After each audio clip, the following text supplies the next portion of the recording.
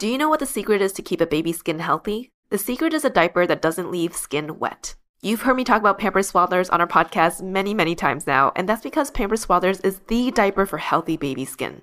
Pampers Swaddlers absorbs wetness better than the leading value brand and provides up to 100% leak-proof skin protection and up to 0% skin irritation. And if you're a fan of Pampers, you've got to check out their new Pampers Free and Gentle wipes, which clean better than Huggies Natural Care and are 5 times stronger, so they resist tearing during a diaper change. With Free and Gentle, mess meets its match. And if you're like me and you love saving and getting rewarded for something you gotta buy anyway, like diapers, don't forget to download the Pampers Club app today and earn Pampers Cash. You can redeem your Pampers Cash for exclusive Pampers coupon savings and rewards. Try Swaddlers with new Pampers Free and Gentle wipes for healthy baby skin. For trusted protection, trust Pampers, the #1 pediatrician recommended brand. Another day is here, and you're ready for it. What to wear? Check. Breakfast, lunch, and dinner? Check. Planning for what's next and how to save for it? That's where Bank of America can help. For your financial to-dos, Bank of America has experts ready to help get you closer to your goals.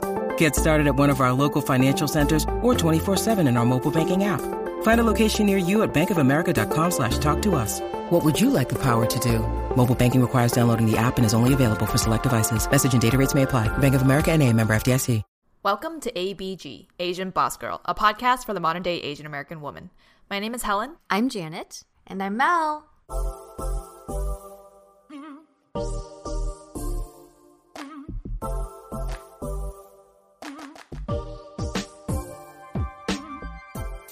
In 2014, the term girl boss was popularized through a book written by Sophia Amoruso, owner of a fast fashion empire called Nasty Gal.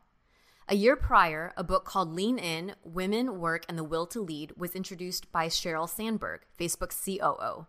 Both of these books promoted the message that in order to achieve professional success, women could simply lean into their work and work hard to get a seat at the table.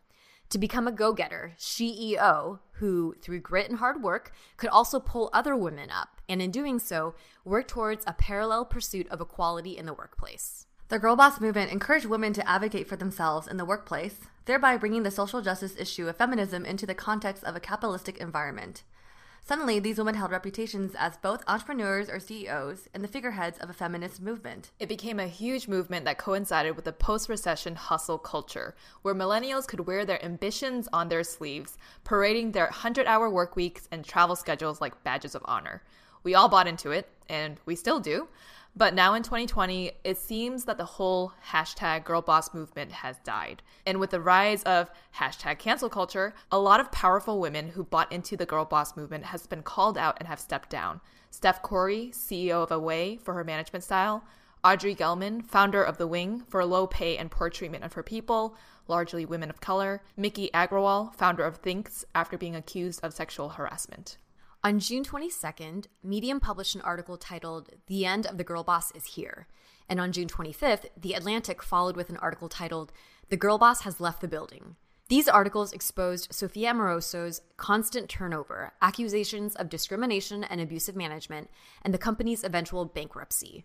A sentence that stood out to us and compelled us to record this episode is, quote, "The confident, hardworking, camera-ready young woman of a publicist's dreams apparently had an evil twin.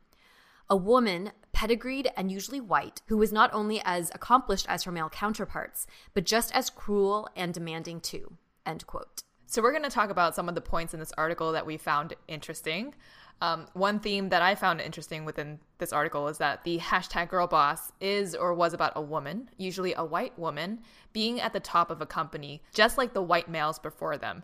And most of the women got there by acting like white men and playing the white man's game. They were seen as the same as the men, before them, if not worse. One of the reasons why the girl boss movement worked is because of this presumption that women are inherently good or moral peoples too.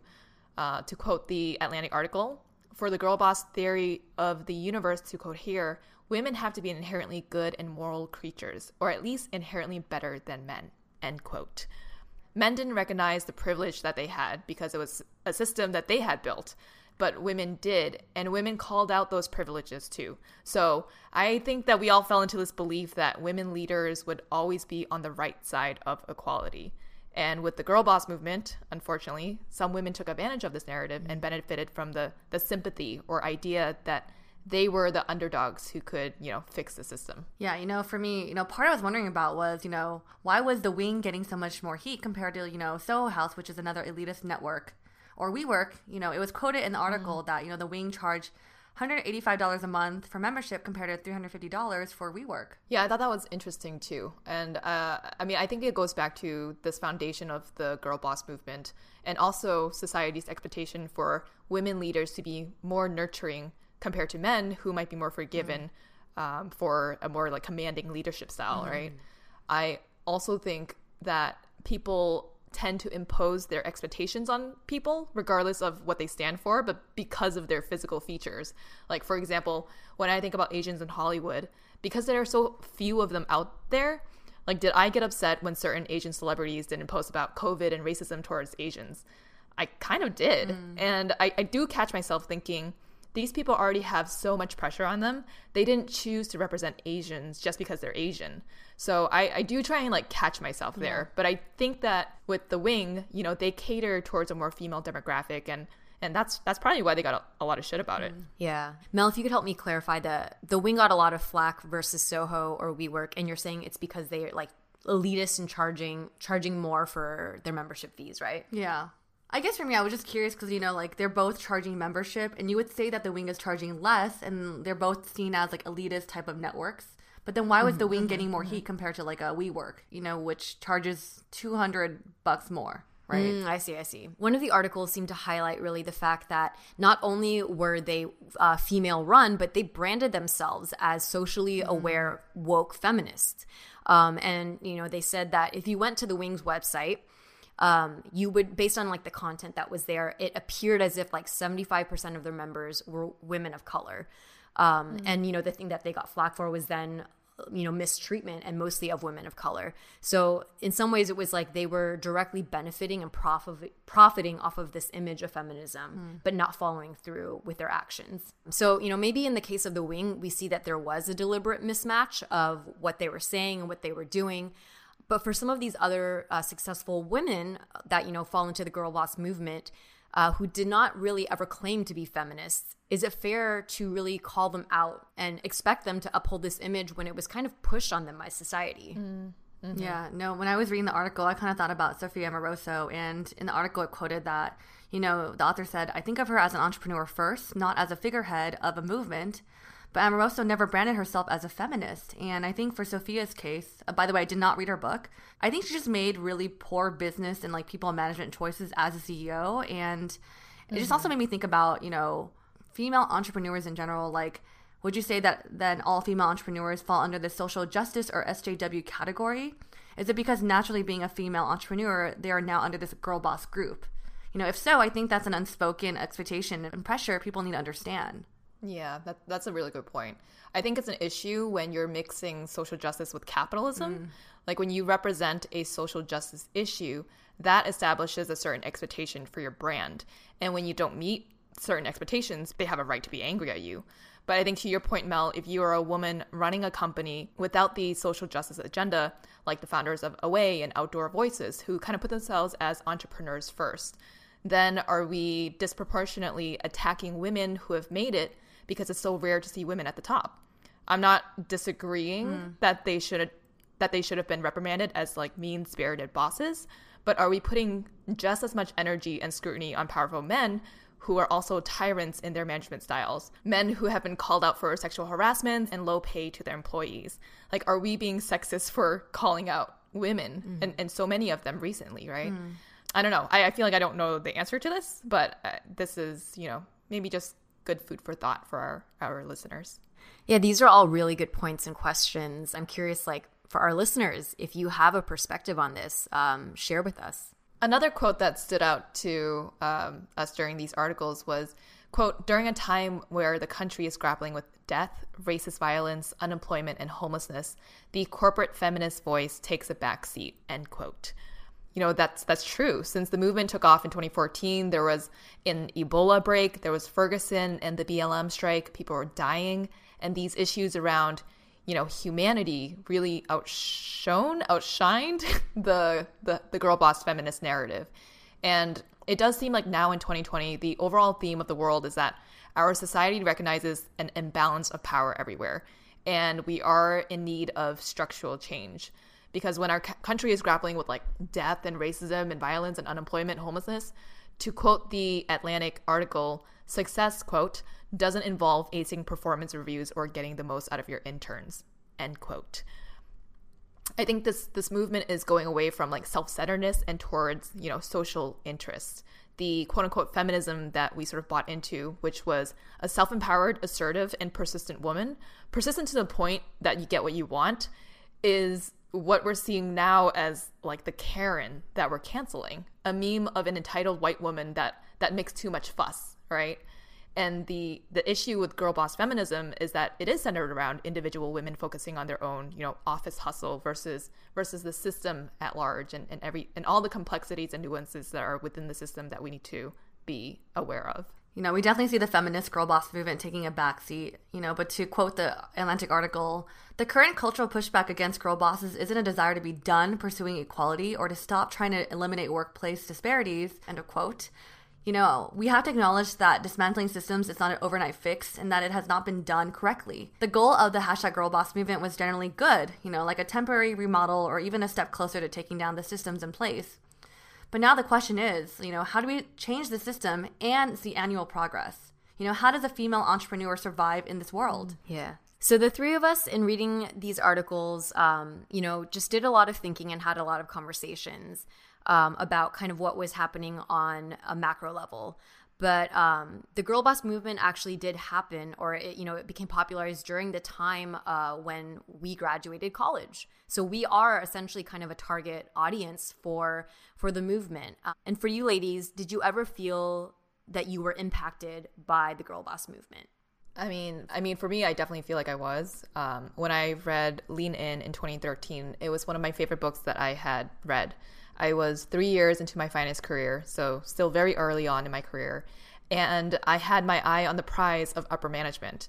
I wanted to overcome the struggles that Lean In identified for women, the perfectionism, the people-pleasing, the self-doubt side. And I think for myself, as a daughter of immigrants and someone who held a core value of family, being able to provide for my family and take care of myself, I very much viewed hard work as a way to will my way to the top. And for me, I never questioned the system. Like, I knew I had to play into the system to succeed.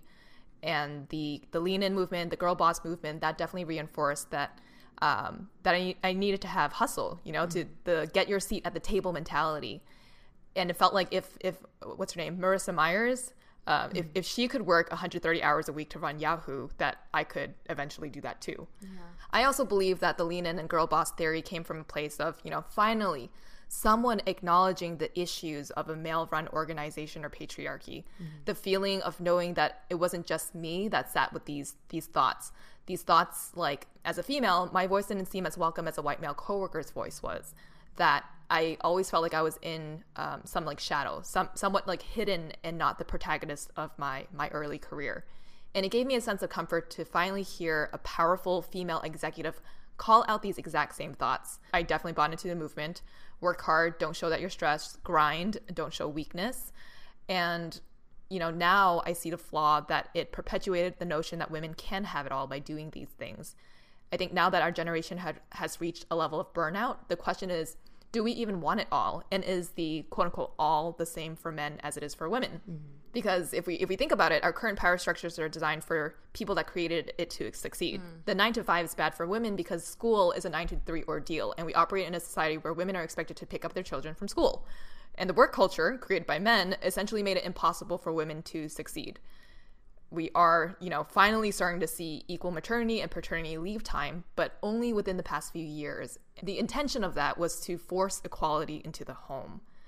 I think in the past, like, men were expected to be the breadwinners. They were never questioned by people when they were working late or not home to take care of the kids.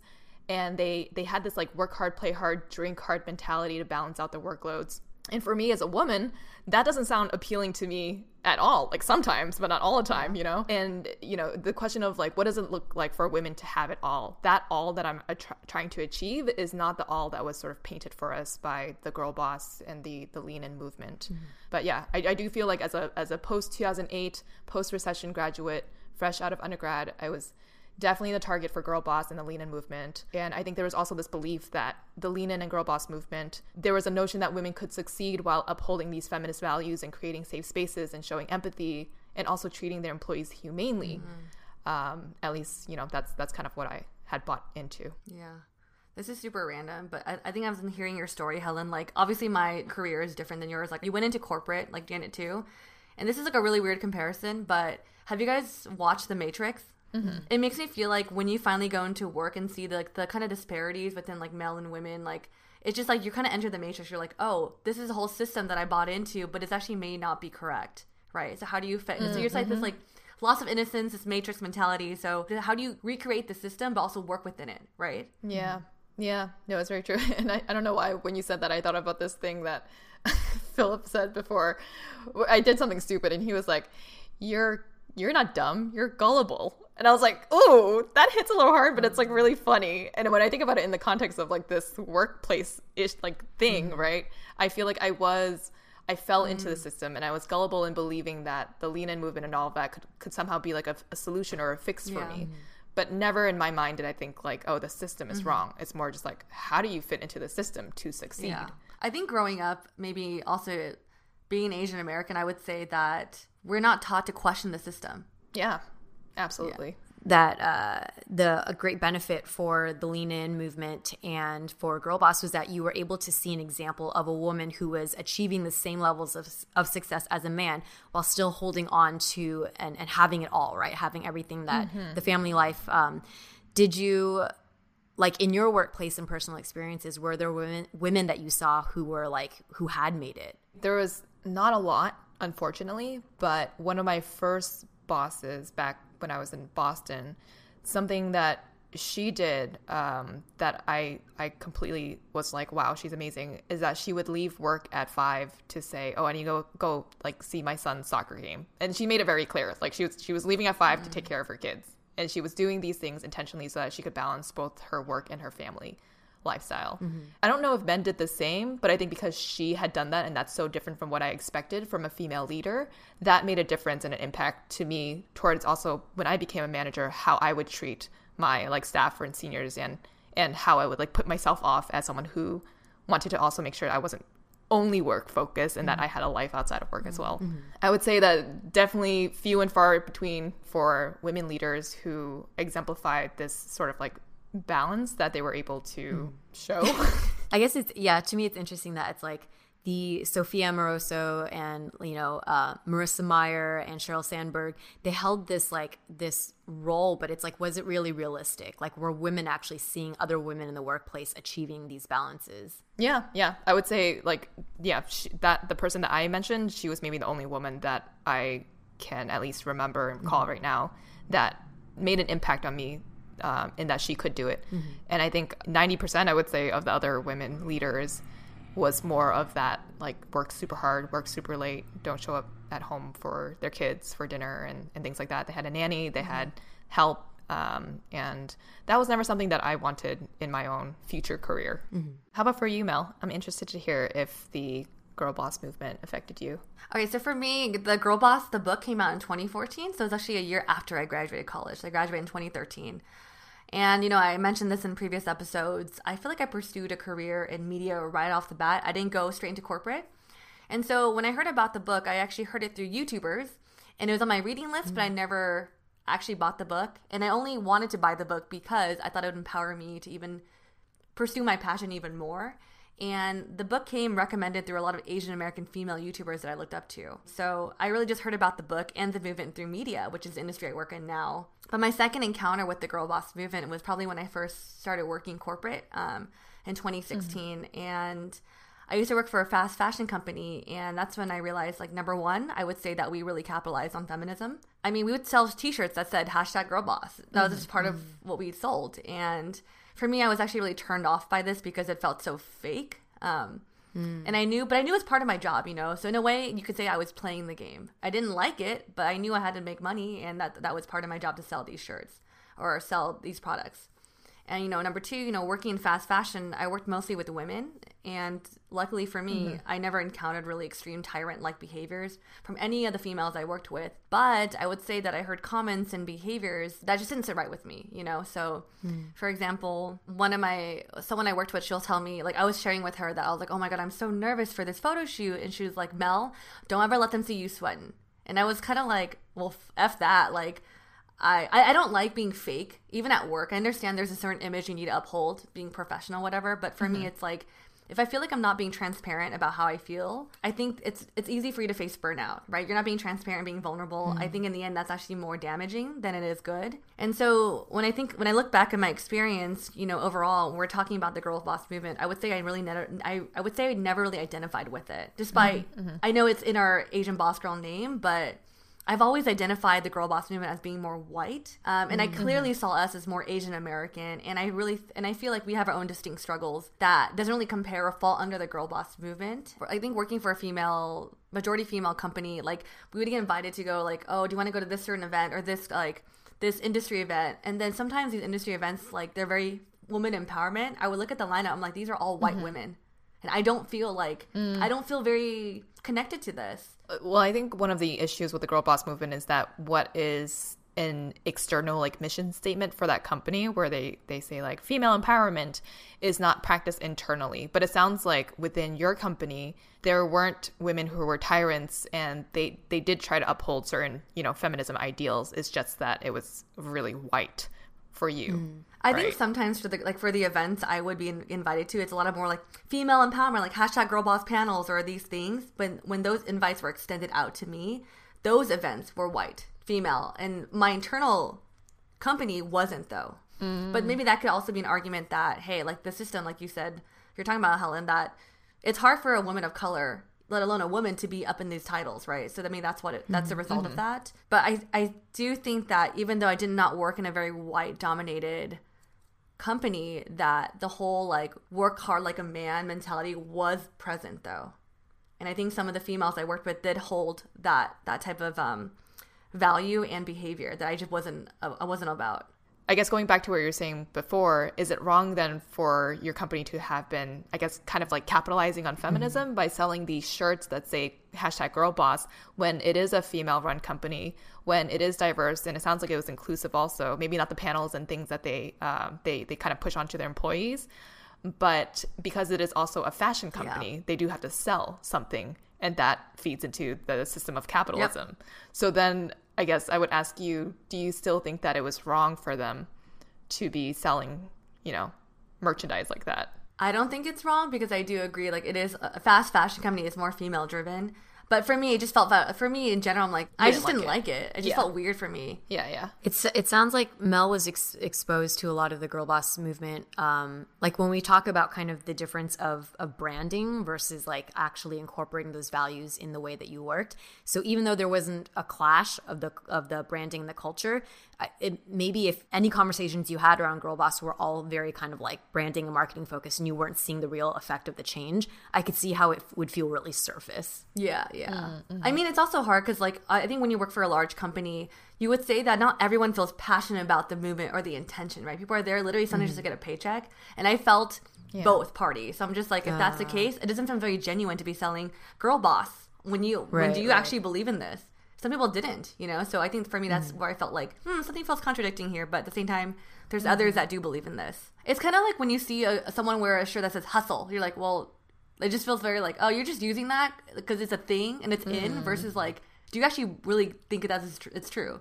It's more like a trend. Yeah. It's a trend thing versus like you actually believe in it. Yeah. And I could see how in that environment, because if you're in the workplace that is pushing the branding of Girl Boss, and in any office culture setting in a capitalistic society, not everyone is there for the social issue, right? They're there sometimes to get a paycheck. So you're directly seeing in your office someone who is pushing a social issue, but not personally passionate about it. That was my experience. I know it's a little like confusing, but Janet, how about your experience with the Girl Boss movement? So for me, at the beginning of my career, I aligned a lot with the Girl Boss values. I think that was same with Helen. We graduated about a year or two apart, and around 2008-ish is when I started my first job.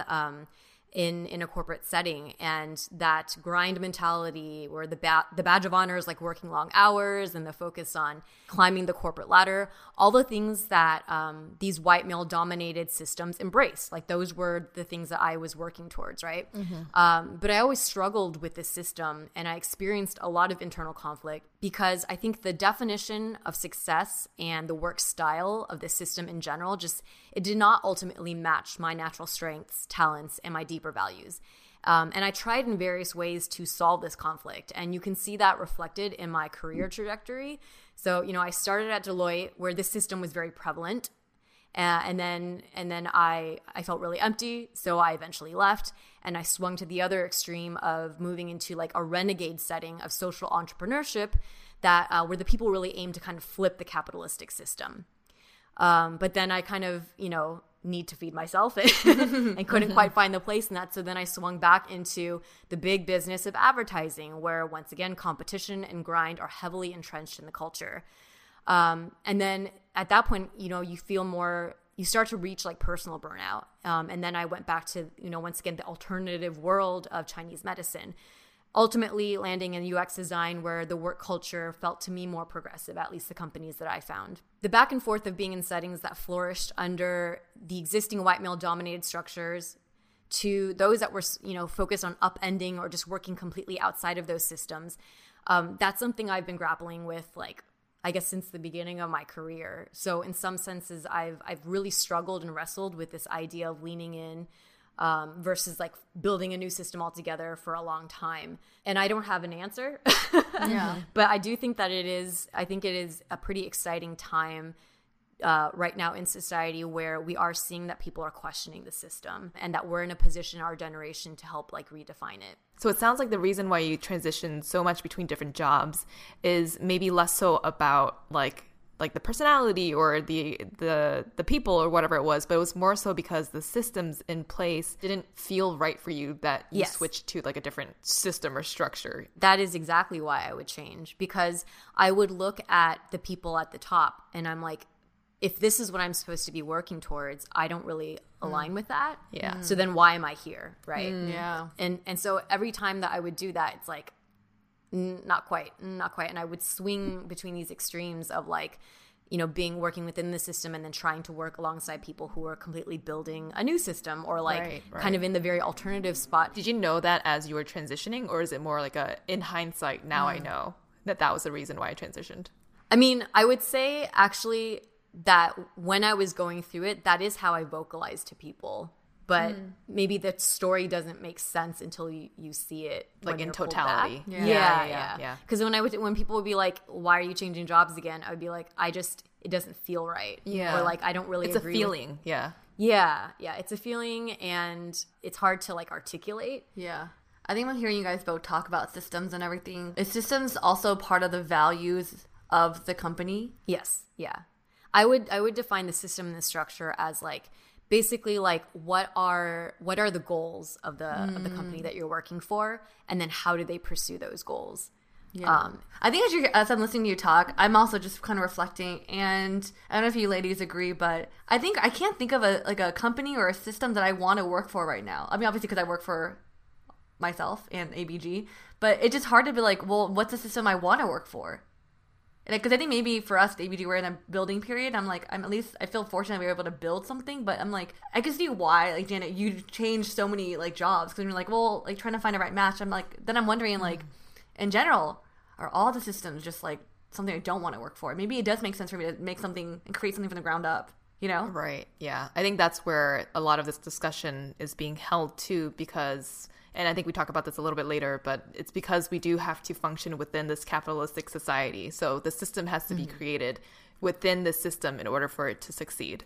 So I think inherently with even with ABG, like who knows, we might be influenced by whether it's certain powers or money or whatever it is. And I think we just have to be aware of it and take the right steps. And I think the thing that I did, like, another aspect of the back and forth was I saw how effective corporate culture was at getting shit done. But I didn't necessarily like the why of what we were doing. And then when I found things where I liked the why, the how they were doing it wasn't quite sitting well with me. So I was always, and that was a lot of what spurred my fascination with social enterprise work in college. Like I took a class in international development, and it was all about using corporate practices to solve social issues. I was like, wow, this is like the solution to everything, right? Yeah. But then in practice, it's definitely not that simple. Yeah. And so but I think I held on to the hope of like throughout my career, like that I could find, it was either I need to change my expectations or I can find a place that matches. Yeah, that's hard. I would agree that's a struggle because I feel like you're always going back and forth with each, especially you want to change jobs. Like that's why sometimes people end up just playing the game, right? Yeah. Yeah.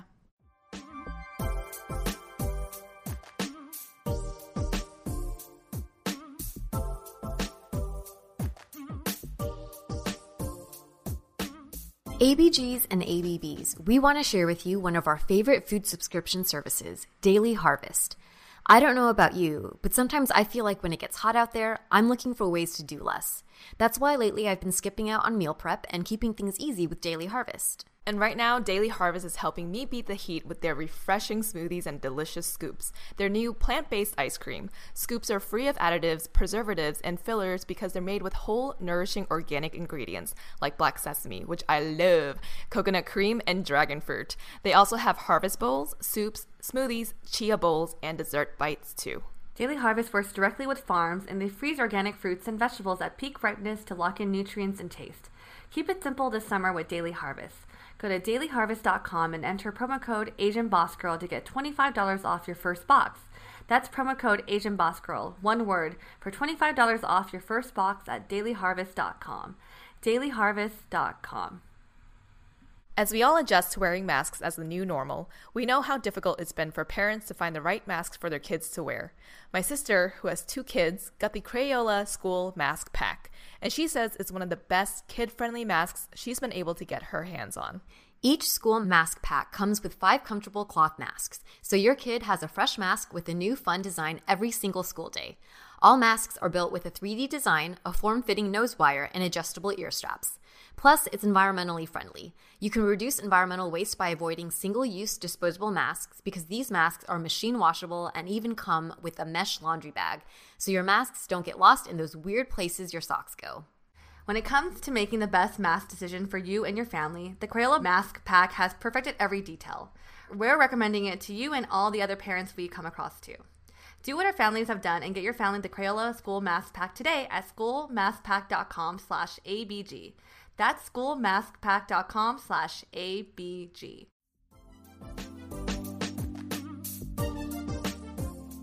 Now, back to ABG, there are 2 points that we want to highlight in this episode. The first is our intention with ABG. The words girl and boss are in our name. They're just flipped, Asian Boss Girl. So we want to, kind of continue the conversation from our first episode, what's in a name? Right. When we first came up with the name ABG, Asian Boss Girl, we had connected it to the idea of a working woman who was an elevated Asian baby girl, which all of us had an association with at one point in our lives. And even though we were all 3 influenced by the girl boss movement and sort of like the catchiness of that phrase, our intent with this podcast was and is to share the stories of a multifaceted Asian American woman, someone who faces imposter syndrome, mental health, bad breakups, and still has goals and aspirations without needing to step on others to get there. So our intent with ABG since the start has been about sharing the stories and the nuances of being an Asian female working woman, less so about emphasizing the boss girl or girl boss movement, even though it is in our name. And the second point that we really wanted to drive home is how we are different from the girl boss movement at large. Even though we are not white and we are not abusive to our employees because we don't really have official employees right now, we think it's important to at least start having the conversations and acknowledge what is going on in that hashtag girl boss culture so that we as Asian Boss Girl can take the right steps to move forward within our own company. And here at ABG, we do take on the identity of both a woman and a minority. Yes. And that means that how we are judged is even more complex because we're dealing with the expectations that society places on both women and minorities. In one of our past episodes, episode 36, we interviewed Nadia Okamoto, who was a young Asian American woman and started the period movement and was incredibly successful. Due to what's happening in the current environment, she was recently called out for fabricating parts of her story, dramatizing certain social struggles, not really properly crediting people for their art and their work, exploiting smaller period-related companies. Basically, there's just a lot of commentary and critique on the style and the manner in which she pursued her passion. And in her apology note that she posted on her social media accounts, she mentioned that her intention did not align with her impact. So something that stands out to us about her story is that she is someone who was very good at succeeding inside that system. But when things go sour, is it the system and its rules that you have to play by, or is it the person and their ethics that we should blame? Ooh, that's deep. And it makes us wonder, what is the solution? Is it to have empathy and educate these people that made mistakes? Or do we cancel them and burn the whole system down and start anew? Deep questions, ladies. Deep questions. Another issue with the girl boss movement, as noted in the Medium and Atlantic articles, and we kind of touched upon this earlier, is profiting off of feminism. I think the question for us is, how do we become a large, thriving company while operating within a capitalistic society and still sharing our stories and the stories of other Asian women when our intention is not to sell you feminism, but to create a community and a safe space for women to connect, relate to, and feel supported by? I mean, we ask ourselves, would it be a dream of ours to build ABG to where Sophia Amoroso was able to build Girl Boss and Nasty Gal, to have as big of a following as Sheryl Sandberg did with Lean In, to be the fastest growing women-owned something like Nadia Okamoto's period company? And I think, yes, we're not going to deny that, but we are also very cognizant of the fact that every decision we make within a company on a yearly, weekly, daily basis is a choice towards the direction that we want our company to grow towards. And the current social and economic environment that we're operating in really makes me think of this one quote. I'm going to say his name horrible, Jiddu Krishnamurti. I don't know if you ladies have heard this, but his quote is, "It is no measure of health to be well adjusted to a profoundly sick society." Oh, so much deepness. I think Mel's like, what is this? But I think, what he's basically saying is, just because you're winning, if the game is, really fucked up, then does that make you a winner, right? Mm-hmm. Or like, was success that sweet? If you maybe that's not, I don't know how to. No, I like that. Was success actually that sweet when the machine that was making the candy was filled with bugs? Yeah, that's a good analogy. That's a very good analogy. And I think, we're living in a really interesting time when our nation at large is questioning a lot of our systems. And what's exciting to me is that we get to build ABG in this climate. So hopefully some of the rules that Girl Boss and the Lean In culture were restricted by, we can start to see broken down. Also we operate largely in the podcasting industry, which is also a very young and new industry where practices, processes, and systems are still being decided and built. So maybe I'm being optimistic, but I think that there is potential for us to help kind of like mold that space, and that feels exciting. Yeah. And I think for the three of us, we intend to be transparent about our business and our intentions. We definitely want to make a difference with ABG, and be transparent that, we also need to feed ourselves at the same time, and figuring out how to do that is an important step for us. Like for Mel, those hot Cheetos aren't going to buy itself. You know what I'm saying? Yeah. So what did we learn from all of this? But I'll say the biggest things we took away from these conversations is, one, don't exploit others. Pay people fairly if we have the means to. Don't sell that pink plush pillow Instagram image of what white feminism now looks like The Wing did. And don't buy into the work like a man mentality. We can also learn from other mistakes in this girl boss movement, like The Wing's founder, Audrey Gelman, who stepped down after their colleagues expressed a toxic culture of passive aggression and disrespect. Gelman shared that she had tried to play the role of the perfect girl boss, promoting that fantasy that a female founder could have it all. But behind the scenes, she wrote, her fear of failure had led her to obscure the real challenges unfolding at The Wing. That's something that's been at the core of ABG, to remove the perfect image of what an Asian boss girl should be and to dig into the nuances of what those failures look like. And now that we've spent so much time talking about all of the women who, maybe took missteps, why don't we kind of try to think of some female leaders who are doing it right in our definition? So one person that comes to mind, and I know both of you ladies love her, and you've mentioned that her book and her special on Netflix have been some of your favorites, Michelle Obama. She is someone who has carried herself and, put out a message and an image that is less elitist, that's not performative. She focuses a lot on deep empathy and humility. And those are very contrasting ways of handling your persona than the kind of traditional white elitist male system. And another person that comes to mind, Sheryl Sandberg. We talked a lot about the sort of the negatives of the Lean In movement. But to me, she is someone who is also deeply empathetic. I actually do love listening to her talks. And to be honest, I think she was very brave in trying to find a solution by recognizing and calling out a system that was geared towards the success of men. I think in hindsight, we see that she was speaking from a place of privilege as a white woman, and she promoted playing the white man's game rather than creating or promoting a new system for us to operate in that creates equality for both men and women. But I do, commend her for her efforts in trying to at least acknowledge that the system is flawed. I think we can all agree it's not black and white. We still think Nani is incredibly ambitious, has a good vision of end goals and understanding of how to play in the system that we all need to play in order to succeed. And for a period of time, she did. But recognizing that she did not take the most morally driven and inclusive steps to get there. Now, of course, none of these women that we have listed are perfect, right? But that the whole point is that it's about progress and not perfection. And with every decision that we make, our hope is that the three of us will continue to keep each other accountable, that our intentions are always for the right reasons for ourselves, our team, and our listeners, and that we can get there in a way that is inherently good and moral.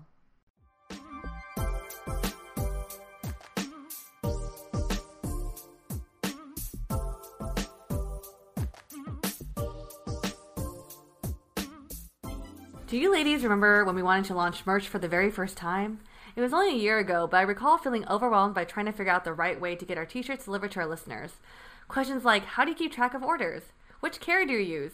What's a carrier? Are you getting the best rates? There's a lot to consider. But luckily, after a lot of research, we landed on ShipStation and have been using it ever since. ShipStation is easy to use, fast, and the most affordable way for you to manage and send out your orders. No matter if you're selling on Amazon, Etsy, or your own website, ShipStation brings all your orders into one simple interface. If I can be ABG's one-woman team shipping out orders, trust me, it's easy to use. And right now, Asian Boss Girl listeners can try ShipStation free for 60 days when you use offer code ABG. Make sure your business is ready to meet the demands of delivery culture. Get started at ShipStation.com today. Click on the microphone at the top of the ShipStation homepage and type in ABG. That's ShipStation.com, then enter offer code ABG. ShipStation.com. Make ship happen. Do you know what the secret is to keep a baby's skin healthy? The secret is a diaper that doesn't leave skin wet. You've heard me talk about Pampers Swaddlers on our podcast many, many times now, and that's because Pampers Swaddlers is the diaper for healthy baby skin. Pampers Swaddlers absorbs wetness better than the leading value brand and provides up to 100% leak-proof skin protection and up to 0% skin irritation. And if you're a fan of Pampers, you've got to check out their new Pampers Free and Gentle wipes, which clean better than Huggies Natural Care and are 5 times stronger, so they resist tearing during a diaper change. With Free and Gentle, mess meets its match. And if you're like me and you love saving and getting rewarded for something you gotta buy anyway, like diapers, don't forget to download the Pampers Club app today and earn Pampers Cash. You can redeem your Pampers Cash for exclusive Pampers coupon savings and rewards. Try Swaddlers with new Pampers Free and Gentle wipes for healthy baby skin. For trusted protection, trust Pampers, the #1 pediatrician recommended brand. Discover why critics are calling Kingdom of the Planet of the Apes the best film of the franchise. What a wonderful day! It's a jaw-dropping spectacle that demands to be seen on the biggest screen possible. I need to go. Hang on. It is our time. Kingdom of the Planet of the Apes. Now playing only in theaters. Rated PG-13. Some material may be inappropriate for children under 13. Hey, it's Kaylee Cuoco for Priceline. Ready to go to your happy place for a happy price? Well, why didn't you say so? Just download the Priceline app right now and save up to 60% on hotels. So whether it's Cousin Kevin's Kazoo Concert in Kansas City, go Kevin, or Becky's Bachelorette Bash in Bermuda, you never have to miss a trip ever again. So download the Priceline app today. Your savings are waiting. Go to your happy place for a happy price. Go to your happy price, Priceline. When you need mealtime inspiration, it's worth shopping Kroger, where you'll find over 30,000 mouth-watering choices that excite your inner foodie. And no matter what tasty choice you make, you'll enjoy our everyday low prices, plus extra ways to save, like digital coupons worth over $600 each week. You can also save up to $1 off per gallon at the pump with fuel points. More savings and more inspiring flavors make shopping Kroger worth it every time. Kroger, fresh for everyone. Fuel restrictions apply.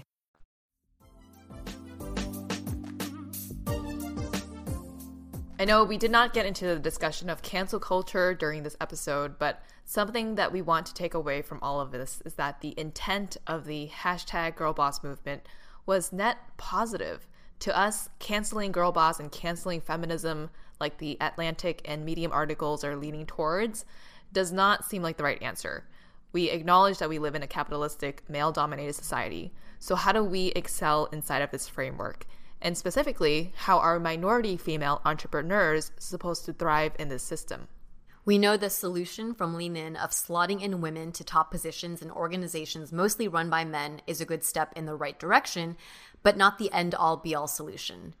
And instead of trying to excel within the current systems, which is what Sheryl Sandberg encouraged us to do, we need to start thinking about how to address systemic racism and sexism, how to dismantle the systems in place and remove abuses of power, and do that all in a moral and inclusive way. We're living in a time where it seems that existing systems are being broken down and questioned, and new systems are being thought out, and people are being held accountable. You know, we don't know the full answers to fixing the system, but we hope that by talking about it in this episode, we can hold ourselves accountable at Asian Boss Girl, sharing the thoughts that we've been having, and hopefully starting this conversation is just the first step in the right direction. You can find us all on the podcasting platforms like Spotify, Apple Podcasts, and Google Podcasts. Subscribe and leave us a rating and review at Asian Boss Girl. And if you'd like to support us through monthly donations, you can do so at anchor.fm/AsianBossGirl/support. We are also very active on social. Our handle is @AsianBossGirl. If you enjoyed today's episode, please take a screenshot of you listening to our podcast and tag us on social and we'll reshare it.